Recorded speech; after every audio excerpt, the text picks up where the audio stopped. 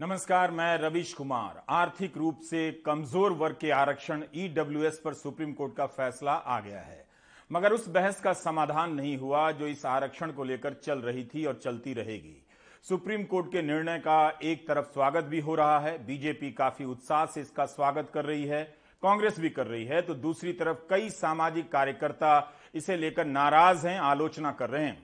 इसकी बहस फिर से घूम फिरकर राजनीति के उसी घेरे में पहुंच गई है जहां हर कोई अपने अपने वोट के हिसाब से चुप हो जाता है या थोड़ा बहुत बोल रहा है। आरक्षण का मकसद, उसकी परिभाषा और अन्य मसले पीछे छूट गए हैं। वैसे राजनीतिक तौर पर भी यह मसला नहीं था, क्योंकि किसी ने इसे लेकर जनता के बीच व्यापक रूप से मुद्दा नहीं बनाया। अब कोर्ट का आदेश आ गया कि आर्थिक रूप से कमजोर वर्ग के लिए आरक्षण का कानून सही है। इसके बाद और भी इन राजनीतिक दलों के लिए मुश्किल होगा जनता के बीच जाना।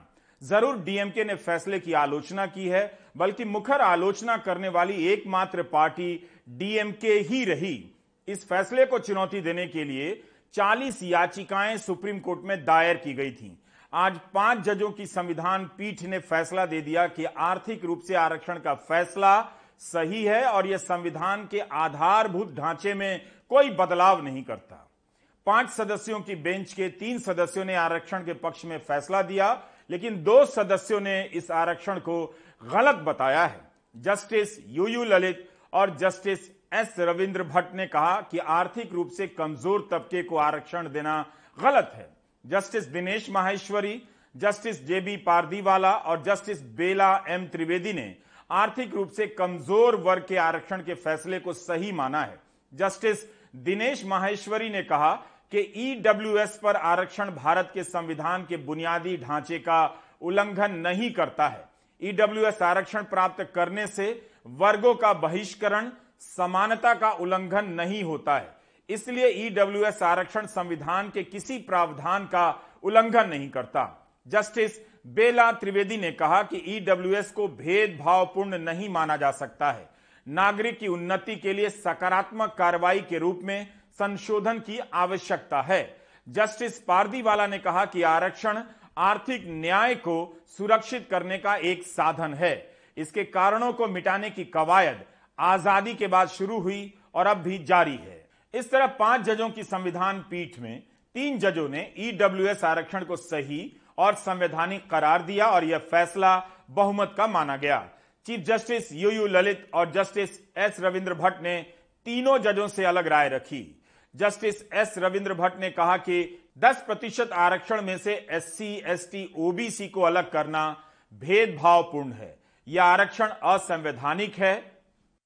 आर्थिक रूप से कमजोर वर्ग के सामान्य वर्ग में 10% आरक्षण को सुप्रीम कोर्ट ने बहुमत से सही ठहराया है, लेकिन 2 जजों ने इस पर असहमति जताई और खासतौर पर जस्टिस एस रविंद्र भट्ट, जिन्होंने अपने फैसले में लिखा है, उन्होंने काफी बड़ी बातें इस फैसले में लिखी और कहा है कि आर्थिक मानदंड पर, आर्थिक आधार पर आरक्षण को मंजूरी दी जा सकती है, लेकिन अगर ऐसे आरक्षण में एक वर्ग के साथ भेदभाव किया जाता है, यानी एससी, एसटी और ओबीसी वर्ग के साथ उनको शामिल नहीं किया जाता, उनका बहिष्कार किया जाता है, तो ये पूरी तरह से भेदभावपूर्ण है और ये साथ ही साथ संविधान की मूल भावना के खिलाफ भी है। उन्होंने ये भी कहा है कि जिस तरीके से सरकार ने 2019 के इस संशोधन में एससी, एसटी और ओबीसी को बाहर कर दिया और सिर्फ सामान्य वर्ग के आर्थिक रूप से कमजोर लोगों को आरक्षण दिया है, वो भविष्य के लिए भी ठीक नहीं है और ना ही ऐसा कभी सोचा गया था, ये उन्होंने कहा है। और इसके साथ साथ आंकड़े भी उन्होंने यहाँ पर दिए हैं। सिनो कमेटी की रिपोर्ट जो 2010 में आई थी, इसके अलावा 2001 के जो जनगणना थी और 2004-5 के जो आंकड़े थे, उनके आधार पर यह साबित करने की कोशिश की है। उन्होंने बताया कि किस तरीके से इस देश में जो है वो गरीबी रेखा से उस समय के नीचे रहने वाले लोग 31.7 करोड़ लोग थे, जिनमें से 7.74 करोड़ लोग एससी से संबंधित थे, यानी अनुसूचित जाति से संबंधित थे। 4.25 करोड़ लोग एसटी समुदाय से थे। इसके अलावा ओबीसी से 18.33 करोड़ लोग शामिल थे और जबकि सामान्य वर्ग के जो गरीब लोग थे उस इन आंकड़े के मुताबिक वो सिर्फ 5.5 यानी 5.5 करोड़ थे। ऐसे में इस संशोधन ने आर्थिक रूप से कमजोर अगड़ी जातियों को, सामान्य जातियों के लोगों को तो 10% आरक्षण दिया है, लेकिन उस आरक्षण में उन जातियों के लोगों को हटा दिया है, बाहर कर दिया है जो सबसे ज्यादा गरीब लोग हैं। उन्हीं में सबसे ज्यादा गरीब लोग हैं और उन्हीं जातियों को बाहर कर दिया है। और इन जातियों का जो उल्लेख है वो खुद संविधान में भी किया गया है कि इन जातियों को जरूरत है उत्थान के लिए। साथ ही साथ उन्होंने बहुत सारे हवाला भी दिया है, अपने फैसलों का, पुराने फैसलों का भी हवाला दिया है और कहा है कि 50% की जो सीमा पार की गई है इस पर भी ध्यान देना चाहिए। इस पर एक बार डिबेट की जरूरत है, क्योंकि पहले 1994 में यही चुनौतियां दी गई थी कि 50% से ऊपर नहीं जा सकता और सुप्रीम कोर्ट का फैसला भी यही है। सुप्रीम कोर्ट ने में जस्टिस भट्ट ने ये भी कहा है कि आप किस आधार पर, आप वर्गीकरण के आधार पर असमानता बना दी है। अगर आप समानता का जो सिद्धांत है वो ये कहता है कि सबके कानून के समक्ष सब समान होंगे और समान रोजगार के अवसर होंगे, लेकिन यहाँ पर SC, ST और OBC के लोगों को सिर्फ इस आधार पर बाहर कर दिया गया है। वो भले ही गरीब हों लेकिन उन्हें अलग से लाभ मिल रहा है, इसलिए उनको इस आरक्षण में लाभ नहीं मिलेगा। ये जो है समानता का जो संहिता है उसके खिलाफ जाता है और ये भेदभावपूर्ण है और ये पूरी तरह पक्षपात करता है, इसलिए ये संवैधानिक है। उन्होंने भाईचारे की बात की है भारत का, और ये भी कहा है कि भारत का संविधान बहिष्कार की भाषा नहीं बोलता है, वो जोड़ने की भाषा बोलता है। लेकिन यहाँ पर अदालत ने, यानी बहुमत के फैसले ने बहिष्कार के सिद्धांत पर और गैर समानता के सिद्धांत पर एक तरीके से अपनी मंजूरी दे दी है। ये बिल्कुल गलत है उनकी नजर में। और उन्होंने ये भी कहा है कि बंधुत्व और भाईचारा जो है वो देश की सांस्कृतिक रूप से उसमें शामिल रहा है। और इस तरीके से वर्गीकरण, गरीबों का वर्गीकरण, गरीब, दो तरह के गरीब यहाँ पर इस संशोधन ने बना दिए हैं। एक गरीब वो हैं जो सामान्य वर्ग के हैं और एक गरीब वो हैं जो SC, ST और OBC समुदाय के हैं, जिनकी वकालत, जिनके हितों की वकालत भारत का संविधान भी करता है और इसी के कारण उनको आरक्षण दिया गया था। काफी अहम है ये टिप्पणियां और उन्होंने संवैधानिक इसे करार दिया है और कहा है कि इस तरह का वर्गीकरण ठीक नहीं है। सबसे ज्यादा गरीब जब खुद SC, ST और OBC में है तो उनको इस आरक्षण से बाहर कैसे किया जा सकता है। सुप्रीम कोर्ट के फैसले की कॉपी देर शाम तक नहीं मिल पाई। बेहतर है पूरा फैसला पढ़ने के बाद ही, फैसले के संदर्भों को समझने के बाद ही इसका विश्लेषण किया जाए। इसलिए आज के कार्यक्रम में इस बात का ध्यान रखा जाना चाहिए कि फैसले की तमाम महत्वपूर्ण बातें नहीं भी हो सकती हैं। जनवरी 2019 में मोदी सरकार ने संविधान में 103वां संशोधन कर आर्थिक रूप से कमजोर तबके के लिए 10% आरक्षण की व्यवस्था कर दी। इस आरक्षण को लेकर संवैधानिक स्तर पर भी सवाल उठे और जातिगत भेदभाव की सामाजिक सच्चाई को लेकर भी। लेकिन इस फैसले के बाद हुए लोकसभा और इस साल के यूपी चुनाव के नतीजों को आधार माने तो जमीन पर इसका वैसा विरोध नहीं लगता है। बीजेपी को भारी जीत नहीं मिलती अगर पहले से आरक्षण पा रही जातियां और 2019 के बाद से EWS आरक्षण पाने वाली जातियों में कोई राजनीतिक टकराव होता। दूसरी तरफ सामाजिक न्याय की राजनीति से जुड़े दल और नेता इस मसले पर बंट गए। कुछ की संसद में ताकत भी नहीं थी तो कुछ ने संसद के बाहर भी बोलने का साहस नहीं दिखाया। आज जनता दल यूनाइटेड के नेता केसी त्यागी ने कहा कि बिहार में तो नीतीश कुमार ने सवर्ण आयोग का गठन किया था। कर्पूरी ठाकुर ने बिहार विधानसभा में प्रस्ताव रखा कि सामान्य वर्ग के गरीब लोगों के लिए आरक्षण हो, जिसके कारण कर्पूरी ठाकुर की सरकार ही चली गई थी। नहीं, हम तो इस मूव के प्राइम मूवर्स हैं। हमारे नेता स्वर्गीय कर्पूरी ठाकुर ने बिहार विधानसभा में 1978 में इस आशय का प्रस्ताव रखा था और इसका आधार था मुंगेरी लाल जो कमीशन बना था, उसमें इसकी रिकमेंडेशन थी। और मैं इसको दर्ज कराना चाहता हूं कि इसमें सामान्य वर्ग के गरीब लोगों के लिए आरक्षण की व्यवस्था थी और जिसके रहते कर्पूरी ठाकुर जी की सरकार भी चली गई थी। नंबर 1। नंबर 2, जब हम 1990 में जब मंडल कमीशन की अनुशंसाएं लागू की गई थी, खूब उसका विरोध हुआ था, लेकिन हमारे नेता VP सिंह जी ने 10% के आरक्षण की व्यवस्था इन कमजोर वर्गों के, जो सामान्य वर्ग के लोग हैं, उसके लिए घोषणा की थी। नंबर 3, श्री नीतीश कुमार के नेतृत्व में बिहार में स्वर्ण आयोग का गठन किया गया था, जिसकी recommendation in weaker, economically weaker section के लोगों के लिए थी और उसका प्रस्ताव हम लोगों ने किया था विधानसभा से।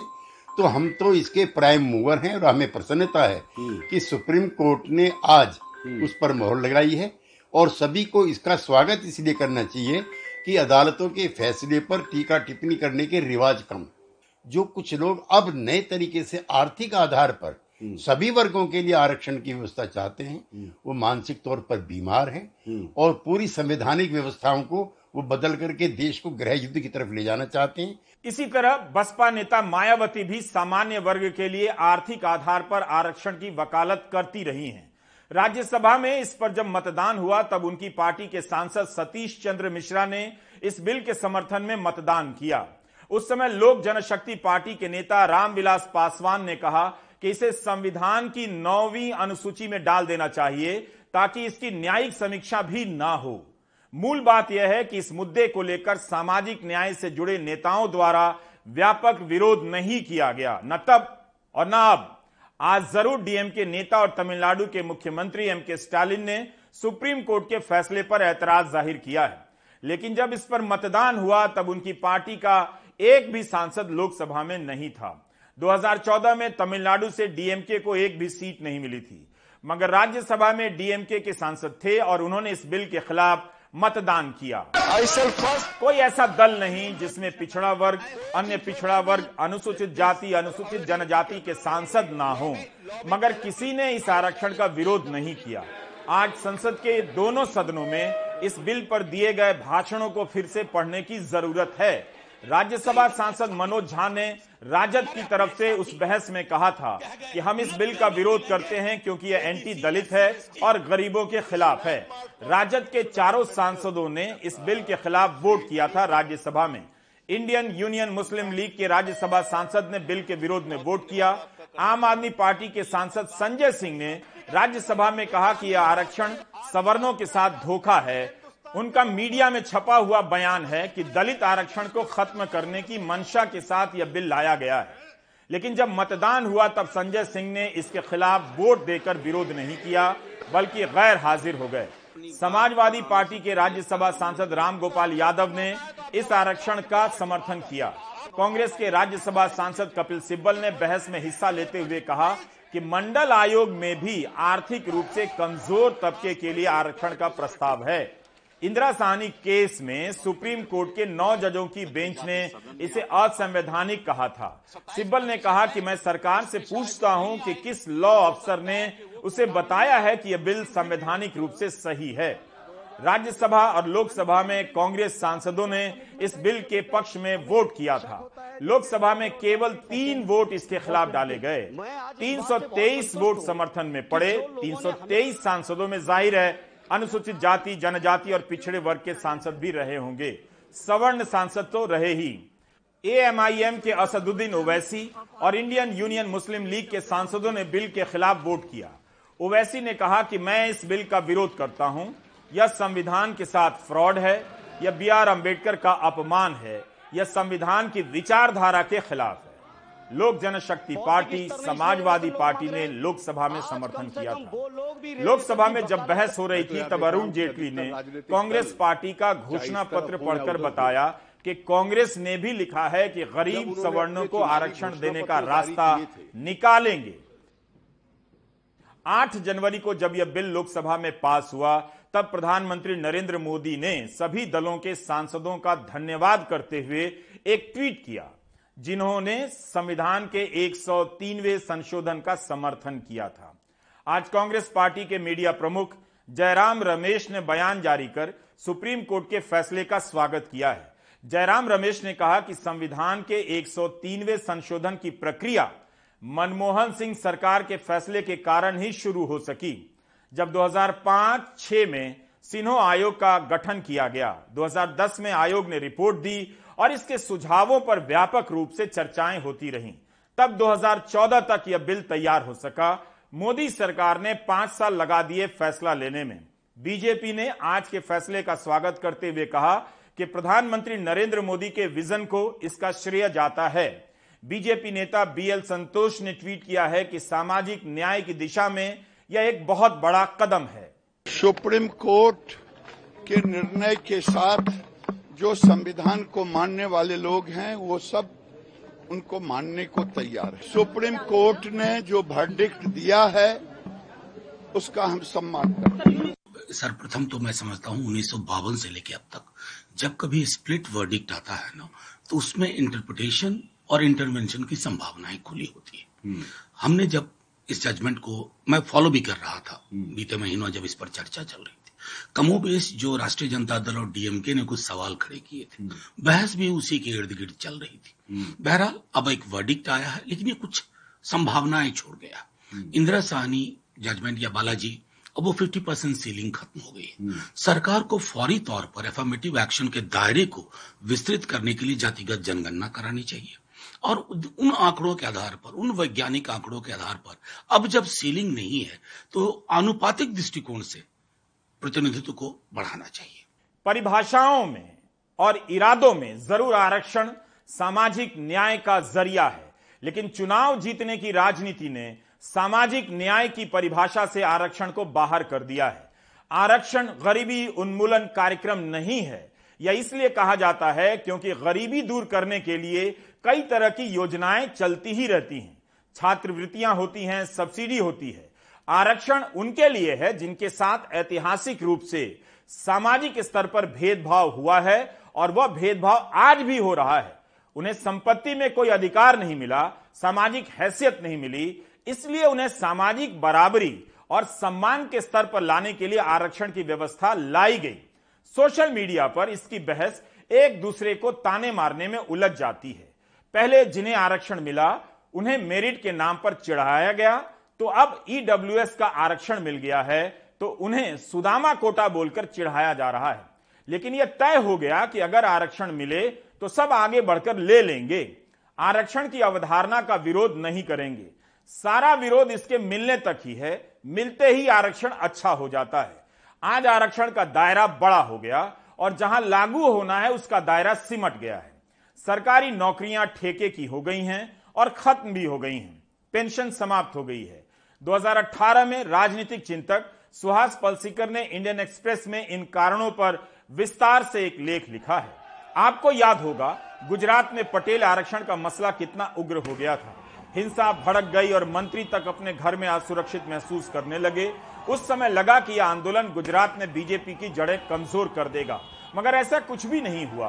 पटेल आंदोलन का नेतृत्व कर रहे हार्दिक पटेल कांग्रेस में गए और अब तो बीजेपी में आ गए हैं। इतने हिंसक आंदोलन के बाद भी बीजेपी पटेल आरक्षण की मांग के आगे नहीं झुकी और इस बार के चुनाव में यह मांग इतनी कमजोर पड़ चुकी है कि कोई मुख्य रूप से इसकी चर्चा तक नहीं कर रहा। इसी तरह महाराष्ट्र में मराठा आरक्षण का मसला जब सड़कों पर उतरा तो राजनीतिक दलों के होश उड़ गए। यहां गुजरात से अलग बीजेपी ने मराठा आरक्षण की बात मान ली। देवेंद्र फडणवीस ने आरक्षण का ऐलान कर दिया। इस साल मई में सुप्रीम कोर्ट की 5 जजों की बेंच ने इस फैसले को रद्द कर दिया, इस आधार पर कि 50% से ज्यादा आरक्षण नहीं दिया जा सकता।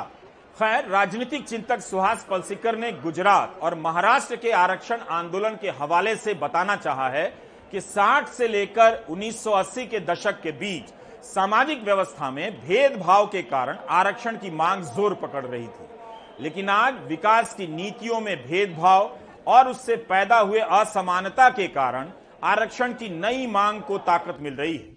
पटेल और मराठा सहित कई समुदाय आर्थिक आधार पर आरक्षण मांग रहे हैं। इन दिनों आरक्षण पाने का सबसे सशक्त तरीका यह हो गया है कि किसी समुदाय के पास राजनीतिक समर्थन या उसकी संख्या कितनी है, संख्या और सीट के कारण दावे किए जा रहे हैं और आरक्षण दिया जा रहा है। कर्नाटक में लिंगायत भी आरक्षण मांगने लगे, जिसके आधार को एक आयोग ने ठुकरा भी दिया था। सुहास पलसीकर का एक तर्क नोट किया जाना चाहिए कि लोकतंत्र में स्वाभाविक है कि अलग अलग समूह रैलियों के जरिए दावेदारी करेंगे, लेकिन हमने किसी समुदाय की राजनीतिक ताकत और उनके पिछड़े होने की दावेदारी को एक दूसरे में मिला दिया है। अगर ताकत है आपके पास तो आप खुद को पिछड़ा घोषित करवा सकते हैं और आरक्षण ले सकते हैं। इस स्थिति के कारण ही आरक्षण को लेकर जो बहस हो रही है उसके जो आधार रहे हैं वो सब अब बदल गए हैं। सरकारी नौकरियां नहीं हैं।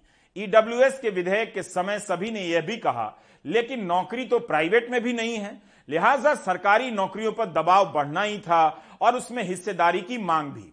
इस दिशा में आगे और बहस करने के लिए आप चाहें तो समाजशास्त्री सतीश देशपांडे का एक लेख पढ़ सकते हैं जो 7 जनवरी 2021 के द हिंदू में छपा था। सतीश देशपांडे ने लिखा है कि अपर कास्ट की विचारधारा में, सोच में एससी, एसटी, ओबीसी को कोटा दिया जाना गलत है, अनुचित है, लेकिन अपर कास्ट को कोटा मिले तो वही कोटा सही है। आर्थिक रूप से कमजोर तबके को कोटा मिलना चाहिए। अलग अलग रूपों में ऊंची जातियों को जो कोटा मिला हुआ है वह दिखाई भी नहीं देता, दिखाया भी नहीं जाता। उन्होंने एक उदाहरण दिया है कि उनकी यूनिवर्सिटी में एमएससी में एडमिशन के लिए तय हुआ कि उस यूनिवर्सिटी के छात्रों के लिए 50% सीट रिजर्व होगी। यह भी एक तरह का कोटा है, मगर किसी को दिखा नहीं, किसी ने विरोध नहीं किया। देशपांडे का कहना है कि कोटा और मेरिट एक दूसरे के खिलाफ नहीं है। आरक्षित सीटों में भी भयंकर प्रतिस्पर्धा है। बिना मेरिट के, बिना अधिक नंबर के कोटा की सीट हासिल नहीं कर सकते। लेकिन महंगे प्राइवेट स्कूल और कोचिंग संस्थानों की सीटें तो केवल पैसे वालों के लिए होती हैं। मेरिट में कई चीजें शामिल होती हैं। योग्यता के अलावा प्रयास भी है और सामाजिक पूंजी भी जो पीढ़ियों से बनती है। सामाजिक पूंजी का बड़ा रोल होता है। मेरिट एक तरह से अपर कास्ट के लिए कोड वर्ड है कि यह केवल उन्हीं के पास है, लेकिन यह धारणा तो कब की ध्वस्त हो चुकी है। आरक्षित वर्गों के छात्र इतने अधिक नंबर ला रहे हैं कि अनारक्षित श्रेणी में दावेदारी करने लग जा रहे हैं, लेकिन उनकी इस प्रतिभा को स्वीकार नहीं किया जाता, बल्कि रोकने के उपाय निकाले जाते हैं। सतीश देशपांडे का निष्कर्ष है कि ईडब्ल्यूएस आरक्षण की मांग के साथ मेरिट की सारी दलीलें खोखली नजर आती हैं। जिस मेरिट के आधार पर आरक्षित वर्ग को टारगेट किया गया, उस हथियार को छोड़कर अपर कास्ट आर्थिक आधार पर अपने लिए आरक्षण को गले लगा रहा है। हमने शब्दशः अनुवाद नहीं किया है, बल्कि सार संक्षेप पेश किया है। इसका समाधान अवसरों के विस्तार में है। सरकारी नौकरियों का स्वरूप बदल चुका है। उस हिसाब से इस समस्या को देखेंगे तो स्थिति निराशाजनक है। नेताओं ने एक चालाकी की है। हर दल के नेताओं ने अपने आप को आरक्षण की बहस और राजनीति से बाहर कर लिया है और एक रास्ता निकाल लिया है कि नौकरी ना दो, मगर आरक्षण देकर जनता के बीच सीना फुलाते रहो। मगर यह कब तक चलेगा? हर तबके के नौजवान, हर जाति के नौजवान सरकारी परीक्षा का गजट पत्र लेकर पत्रकारों के पीछे भटक रहे हैं कि उनकी नौकरी अचानक खत्म कर दी गई। 5 साल से सेवाएं दे रहे थे, अचानक सरकार ने बाहर कर दिया। तो 5 साल हो गए परीक्षा को दिए हुए, अभी तक परिणाम नहीं आए और नियुक्ति पत्र नहीं मिला। इस तरह के सवालों के साथ हर जाति और धर्म के छात्र भटक रहे। ऐसे छात्रों के संघर्ष हमारी नजरों से ओझल कर दिए जाते हैं।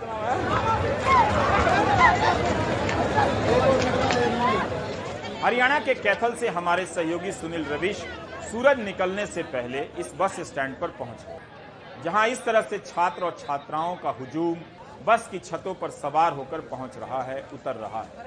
इन सभी को परीक्षा में शामिल होना है। आरक्षण को लेकर होने वाली बहसों के यथार्थ से दूर यह भी एक बड़ा यथार्थ है। हरियाणा में शनिवार और रविवार को ग्रुप सी और डी की नौकरियों के लिए एक पात्रता परीक्षा करवाई गई, जिसमें करीब 10,78,000 परीक्षार्थियों ने हिस्सा लिया। गनीमत है कि हरियाणा सरकार ने करीब 15,400 बसों की व्यवस्था की थी और मुफ्त इंतजाम किया था।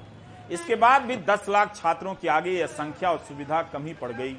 ये पात्रता परीक्षा है। वैसे कितने सीटों की वैकेंसी है, इसकी घोषणा अभी नहीं हुई है। छात्रों को अपने ही राज्य में पात्रता परीक्षा के लिए 100-200 किलोमीटर की यात्राएं करनी पड़ रही हैं। इस सेंटर से उस सेंटर तक भटकना पड़ा। क्या ये परीक्षाएं अपने अपने जिले में नहीं हो सकती थी? सरकार तो सभी जिलों में है, तो अपने जिले में क्यों नहीं व्यवस्था हो सकती थी? हरियाणा के मुख्यमंत्री मनोहर लाल खट्टर ने 23 सितंबर 2019 में परीक्षा भर्ती में अव्यवस्था को देखते हुए वादा भी किया था कि आगामी परीक्षा आसपास के जिलों में ही आयोजित करवाई जाएगी। उस समय हरियाणा में 2019 में चुनाव होने थे। उस वादे का क्या हुआ? क्यों ये छात्र इस तरह से बसों की यात्राएं कर रहे हैं? हरियाणा में 22 जिले हैं, केवल 17 जिलों में ही परीक्षाएं हुई। 5 जिलों में नकल माफियाओं का ऐसा जोर था कि सरकार ने वहां परीक्षा नहीं कराई, उन्हें ब्लैकलिस्ट कर दिया। यह तो एक तरह से सरकार की भी हार है। 5 जिलों को ब्लैकलिस्ट तब भी करना पड़ा जब सरकार ने अलग अलग समय में नकल करवाने के आरोप में 771 लोगों को जेल में बंद किया हुआ है। 23 सितंबर 2019 को हमने प्राइम टाइम में दिखाया भी था कि हरियाणा में क्लर्क भर्ती परीक्षा हुई। उस भर्ती परीक्षा में यात्रा के दौरान करीब 10 से ज्यादा युवाओं की मौत हो गई थी। कैथल के सुभाष का घर उजड़ गया, उनके दोनों बेटों की सड़क दुर्घटनाओं में मौत हो गई। हरियाणा में बेरोजगारी दर बहुत ज्यादा है। 2019 से 22 के बीच क्या सुधार हुआ है, छात्रों की ये भीड़ बहुत कुछ बता रही है। ये सफर बहुत ही तंग रहा। एटलीस्ट लड़कियां बहुत ही ज्यादा परेशान हो रही थी, उन्हें कोई फैसिलिटी नहीं है। बेचारी इतनी दूर से आ रही हैं, कोई बाप को लेकर आ रही, कोई भाई को, कोई अपने पति के साथ आ रही है। छोटे छोटे बच्चे हैं गोद में, उनकी कोई फैसिलिटी नहीं है। लड़कियों की तो अलग से चलानी चाहिए थी, और नहीं चला सकते तो कम से कम लोकल में तो कर सकते हो। 30 या 35 किलोमीटर के अंदर तो लड़कियों का एग्जाम हो सकता है। हम तो लड़के हैं, लड़के तो कहीं भी जा सकते हैं, लेकिन लड़कियों की दिक्कत बहुत है। आप देख रहे हो पीछे कितना रश हो रहा है। लड़कियों की कोई सेफ्टी नहीं है, कोई ख्याल नहीं रखा जा रहा है सरकार के द्वारा। आप खुद एग्जाम दे के आए? आप किसी के साथ? हाँ, मैं खुद एग्जाम दे के आया हूँ। कल मेरा पानीपत एग्जाम था, आज मेरी सिस्टर का एग्जाम था। 2 दिन हो गए पूरे सफर ही सफर। मैं भाई सब 6 बजे घूमने लग रहा हूँ, हमारा पशुओं की तरह घूमने लग रहा है। ना कोई बस है ना कोई कुछ है।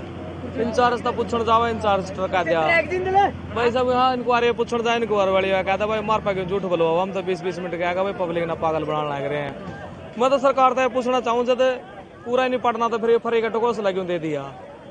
सरकार कह रही है कि बस पे जो सर्विसेज है वो फ्री दी गई है। ये फ्री तो भाई सब एक नाम मात्र है कि वो जुमला है वो फ्री का। तो मैं तो मुख्यमंत्री जी से पूछना चाहता हूँ, इससे बढ़िया तो हम किराया लगा कर ये असुविधा तो नहीं होती।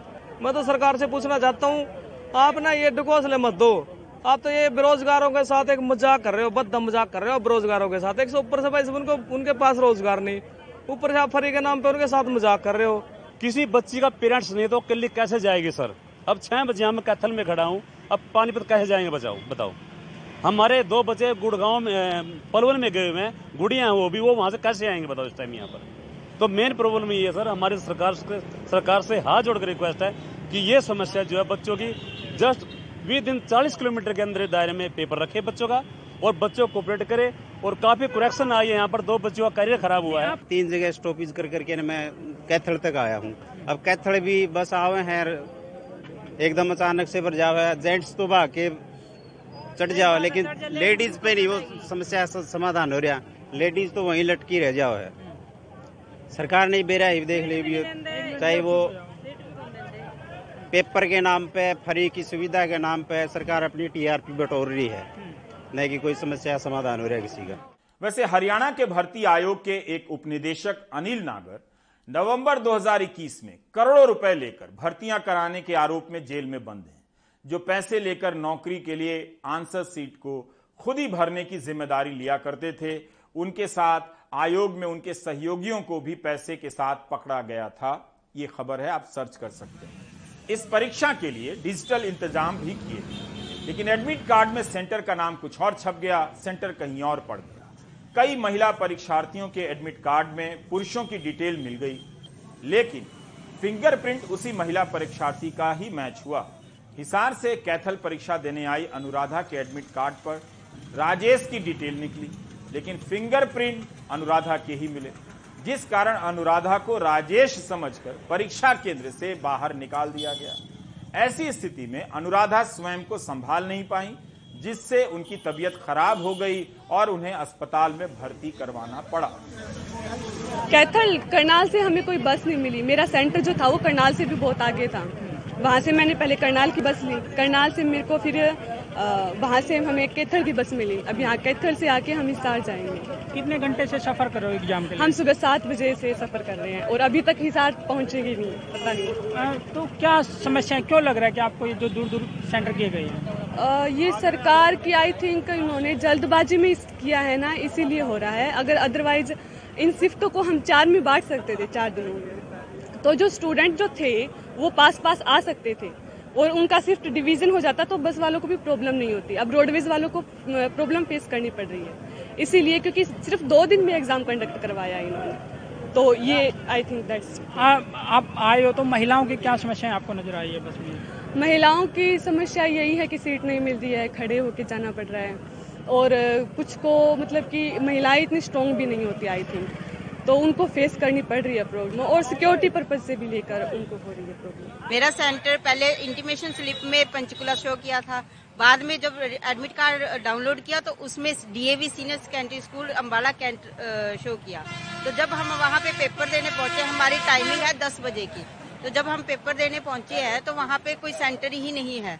तो डीएवी स्कूल जो है वहाँ पे सेंटर कोई स्टाफ नहीं है, कोई कुछ नहीं है, तो हम ऐसे खड़े हैं। अब दोबारा से हमें कहा गया कि डाउनलोड करो अपना रोल नंबर, तो हमने डाउनलोड किया। हमारा कालका पंचकुला में बना है, तो 10 बजे की टाइमिंग है। अब हम कैसे पहुंचेंगे वहाँ पे? अब हम सरकार से ये मांग करते हैं कि ये हमारा या तो दोबारा से कंडक्ट किया जाए, या हमें नेक्स्ट डे या नियर डियर आज ही के दिन हमारा पेपर लिया जाए। मेरा नाम प्रियंका है और मैं सोनीपत से हूँ। पहले स्टार्टिंग में जब स्लिप आई थी कहाँ पे कौन से सिटी सेंटर आए थे, एग्जाम सिटी सेंटर, उसमें मेरा रेवाड़ी था। उसके बाद एडमिट कार्ड में मेरा अम्बाला कैंट का डीएवी सीनियर सेकेंडरी स्कूल आया। अब दोबारा से आज सुबह फिर से एडमिट कार्ड डाउनलोड हुआ, उसमें फिर से रेवाड़ी का सेंटर दिया गया है। यहाँ पे कोई अधिकारी नहीं है, कोई आश्वासन देने के लिए कोई प्रशासन की तरफ से नहीं आया हो। यहाँ पे नौकरियां हैं नहीं, बेरोजगारी का आंकड़ा आता है और खत्म हो जाता है। अच्छी बात है कि बेरोजगारी का मुद्दा हर चुनाव में उठ रहा है, लेकिन नतीजों को प्रभावित करने की स्थिति में अभी तक नहीं पहुंचा है। कई बार नेताओं ने साबित कर दिया है कि चुनाव जीतने के लिए बेरोजगारी के मुद्दे से घबराने की जरूरत नहीं है। बहुत से दल, विपक्षी दल, लाखों रोजगार देने के वादे के बाद भी चुनाव हार गए। एक बार फिर से रोजगार से संबंधित एक मुद्दा चुनाव का सामना कर रहा है, अग्निवीर योजना। जब इसका ऐलान हुआ तब इसका विरोध काफी उग्र भी हो गया, लेकिन अब इस योजना के तहत भर्तियां होने लगी हैं, नौजवान दौड़ने लगे हैं और हिस्सा ले रहे हैं। हिमाचल प्रदेश के चुनाव में इस योजना की परीक्षा होने जा रही है, राजनीतिक परीक्षा। हिमाचल में भी काफी संख्या में नौजवान सेना में जाते हैं। कांग्रेस अग्निवीर योजना को मुद्दा बना रही है। सौरभ शुक्ला अग्निवीर की तैयारी कर रहे युवाओं से बात कर रहे हैं कि इस चुनाव में उनके लिए यह मुद्दा है या नहीं। 19 साल के सनम ठाकुर हमीरपुर में रहते हैं। रोज सुबह कड़कड़ाती ठंड में सेना में भर्ती की तैयारी के लिए 15 किलोमीटर दौड़ लगाते हैं। कहते हैं सेना की वर्दी इनका सपना है, लेकिन दिल में दर्द भी है कि अग्निवीर योजना की वजह से उन्हें सिर्फ 4 साल के लिए सेना में सेवा का मौका मिलेगा। सनम ठाकुर इस बार पहली बार वोट डालेंगे, लेकिन अग्निवीर योजना की वजह से बीजेपी से बेहद नाराज हैं। बहुत हद तक है हमारे अंदर की 4 सालों के लिए कर दिया है। इसका कुछ तो मतलब बच्चे करेंगे ही करेंगे सर। तो सरकार बदली भी जा सकती है और नहीं भी, अब क्या हो सकता है। आपको लगता है कि वोट के जरिए सरकार बदल भी सकते हैं? अग्निवीर योजना को लेकर लोगों के जहन में, युवाओं के जहन में थोड़ी सी नाराजगी सर। थोड़ी नहीं, बहुत है सर, बहुत है। 4 साल से 4 साल होते गया है, 4 सालों का तो पता ही नहीं चलता है। सिर्फ सनम ही नहीं, यहाँ सेना की तैयारी कर रहे ज्यादातर नौजवान अग्निवीर योजना को लेकर वोट से चोट देने की तैयारी कर रहे हैं। यही गांव है आपका हमीरपुर में? हाँ। सुबह तैयारी करते हो, रोज मेहनत करते हो? हाँ। मैं तो 3 टाइम आता हूँ ना। 3 टाइम आते हो? हाँ। क्या सपने हैं? सेना में जाना है? हाँ, सेना में जाना है। चुनाव में जब वोट डालने जाओगे क्या रहेगा जहन में? अग्निवीर योजना को लेकर कुछ नाराजगी है? सोच के जाओगे वोट डालने के लिए? हाँ, बहुत नाराजगी है सर। बहुत गलत हुआ सर, इतना बहुत गलत हो। वोट के जरिए आपके घर वाले क्या करेंगे, आप क्या करेंगे? विरुद्ध है सर पूरे। इस बार थोड़ा सोचा है कि मतलब अग्निवीर वाला जो सिस्टम किया वो अच्छा नहीं लग रहा, तो सरकार थोड़ी चेंज होनी चाहिए इस बार। चेंज होनी चाहिए इस बार, ये लगता है आपको? बिल्कुल। कांग्रेस भी युवाओं की नाराजगी को भांप रही है। यही वजह है कि प्रियंका गांधी अपनी हर रैली में अग्निवीर योजना को लेकर बीजेपी पर निशाना साध रहे हैं। अग्निवीर को देखिए कैसा स्कीम है, आप जानते होंगे। आप माताएं अपने बेटों को भेजते हैं सरहद पे देश की रखवाली करने के लिए, और ये लोग क्या कर रहे हैं? सेना को ठेके पे दे रहे हैं। कह रहे हैं कि सेना की जो भर्ती है वो भी ठेके पे होगी। 4 साल बाद 75% लड़के वापस आ जाएंगे। फिर क्या करेंगे? किसी के ऑफिस में काम करेंगे, कहीं नौकरी ढूंढते हुए भटकेंगे। बीजेपी युवाओं का असंतोष समझती है। शायद यही वजह है कि हिमाचल के चुनाव प्रचार में मुख्यमंत्री जयराम ठाकुर या दूसरे बड़े नेता अग्निवीर योजना की बात ही नहीं कर रहे। प्रियंका गांधी का हिमाचल में स्वागत है, लेकिन वो हिमाचल में सिर्फ अपना स्वार्थ सिद्ध करने के लिए आए हैं। वो एक पॉलिटिकल टूरिस्ट की तरह आते हैं। उनको जो जमीन की हकीकत है, ग्राउंड की रियलिटी है, उसके बारे में कोई ज्ञान नहीं है। अग्निवीर प्रदेश के युवाओं को सही डायरेक्शन देने के लिए एक बहुत ही अच्छी स्कीम है, लेकिन कांग्रेस को आज बिल्कुल बैंकरप्ट एक पार्टी हो चुकी है, क्योंकि उनको न नियत है किसी प्रदेश को सही डायरेक्शन में ले जाने की, न देश को आगे ले जाने में। आज वो सिर्फ गुमराह करने की राजनीति करते हैं। हिमाचल में न आईटी कंपनियां हैं, न बहुत बड़े उद्योग। यही वजह है कि युवा नाराज हैं, पर फिर भी 4 साल के लिए ही सही सेना में भर्ती होना चाहते हैं, क्योंकि यहाँ रोजगार के दूसरे विकल्प ना के बराबर है। चाहे प्रधानमंत्री मोदी हो, बीजेपी अध्यक्ष जेपी नड्डा या अमित शाह, कश्मीर से 370 हटाने से लेकर राम मंदिर निर्माण तक चर्चा कर रहे हैं और कह रहे हैं कि हमें इन चीजों को लेकर के वोट दीजिए, लेकिन अग्निवीर योजना को लेकर के शांत हैं। इतनी बड़ी अग्निवीर योजना, इतना प्रचार प्रसार। बीजेपी कहती है कि नोटबंदी सफल रही क्योंकि लोगों ने यूपी चुनाव जिताया, फिर 2019 का लोकसभा चुनाव जिताया। तो अगर यहाँ के युवा अग्निवीर स्कीम पर वोट देते हैं, बीजेपी हिमाचल में जीतती है, तो ठप्पा लग जाएगा कि अग्निवीर स्कीम स्वीकार कर ली युवाओं ने। अगर बीजेपी हार जाती है तो अग्निवीर योजना पर एक बड़ा सवाल भी लगेगा, क्योंकि लोकतंत्र में कोई स्कीम पसंद आई या ना पसंद आई, जनता वोटों से तय करती है। प्रदर्शन करने पर देखा कि अग्निवीर स्कीम में लोगों पर मुकदमे हो गए, बच्चों पर। सहयोगी अशोक माले के साथ हमीरपुर हिमाचल प्रदेश से सौरभ शुक्ला, एनडीटीवी इंडिया। नोटबंदी के बाद जब उत्तर प्रदेश में चुनाव हुए, तब बीजेपी को भारी चुनावी सफलता मिली। तब जब कई सारे लोगों की पूंजी बर्बाद हो गई, नौकरियां तक चली गईं। डिजिटल करेंसी के चलन की मिसाल दी जाती है कि नोटबंदी के कारण लोग ऑनलाइन लेन देन करने लगे हैं। ऐसा तो दुनिया के और भी देशों में हुआ है, ऑनलाइन लेन देन बढ़ी है, मगर वहां तो इसके लिए नोटबंदी नहीं की गई। अभी तक इसके फायदे किसी को समझ नहीं आए, क्यों की गई। भारतीय रिजर्व बैंक की रिपोर्ट है कि आम जनता के पास नकदी काफी पहुंच गई है। 13.18 लाख करोड़ की नकदी चलन में बढ़ गई है।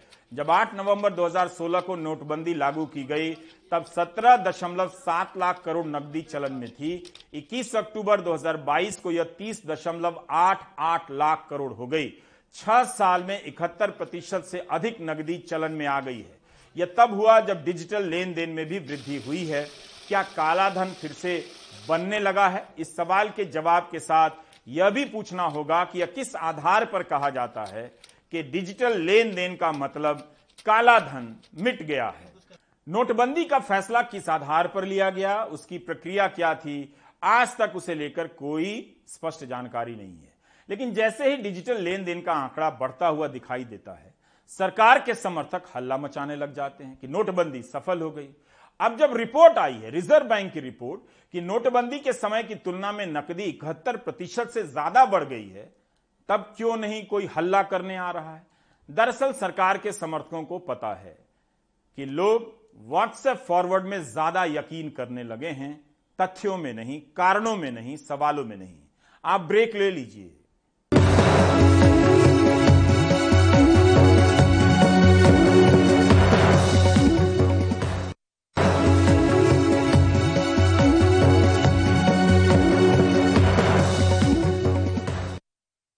दो 2012 में दिल्ली के छावला इलाके में एक 19 साल की लड़की के साथ सामूहिक बलात्कार और हत्या के मामले में 3 लोगों को मौत की सजा सुनाई जाती है। सुप्रीम कोर्ट ने इन्हें रिहा करने के आदेश दे दिए हैं। इस केस को दूसरा निर्भया केस भी कहा जाता है। पीड़ित परिवार का कहना है कि सुप्रीम कोर्ट से उन्हें ऐसी उम्मीद नहीं थी, उन्हें आघात लगा है। सुप्रीम कोर्ट की चौखट पर खड़े माता पिता अब निराश और हताश हैं। उन्हें कोर्ट के फैसले से गहरा धक्का लगा है। कोर्ट ने इनकी 19 साल की लड़की के अपहरण, उसके साथ गैंगरेप और निर्मम हत्या के मामले में मौत की सजा पाने वाले तीनों दोषियों को बरी कर दिया है। Justice Uday Umesh Lalit, justice S Ravindra Bhat और जस्टिस बेला एम त्रिवेदी की बेंच ने फैसला सुनाया। ये तो बहुत बड़ा धक्का है जी। ऐसा है कि यहाँ पे हम न्याय के लिए आए थे और पूरा विश्वास था कि हमें आज न्याय मिलेगा। हमें हमारे जो है लड़की के जो दुश्मन है उनको फांसी के ऑर्डर मिलेगा, लेकिन ये तो न्यायालय ने जो है कि ठीक नहीं किया। हम तो पहले ही मतलब 12 साल पहले से टूट रहे हैं, लेकिन आज तो बिल्कुल ही मतलब कि इतना बुरा है कि मतलब जो भी आ रहा है वो सब कानून व्यवस्था पे आ रहा है कि कानून व्यवस्था अंधा कानून है। क्या आपने हार मान ली है या इस लड़ाई को आगे जारी रखेंगे? अभी आगे जारी रखेंगे। अच्छा, साथ विमर्श करे कोर्ट भी, जज भी। अच्छा, कि क्या हो रहा है, क्या नहीं, कहाँ पे गलती हो गई, चूक हो गई जो फाइल पढ़ने में। कि जो जजों ने उनको मतलब 2 कोर्ट से फांसी का ऑर्डर आ गया, तीसरे कोर्ट में कहाँ धोखा खा गए। 7 अप्रैल 2022 को सुप्रीम कोर्ट ने तीनों दोषियों की मौत पर फैसला सुरक्षित रखा था। सुप्रीम कोर्ट को तय करना था कि तीनों की मौत की सजा बरकरार रखी जाए या नहीं। दिल्ली पुलिस ने मौत की सजा कम करने की अर्जी का विरोध किया था। पुलिस की ओर से एएसजी ऐश्वर्या भाटी ने कहा कि ये अपराध सिर्फ पीड़िता के साथ नहीं बल्कि पूरे समाज के साथ हुआ है।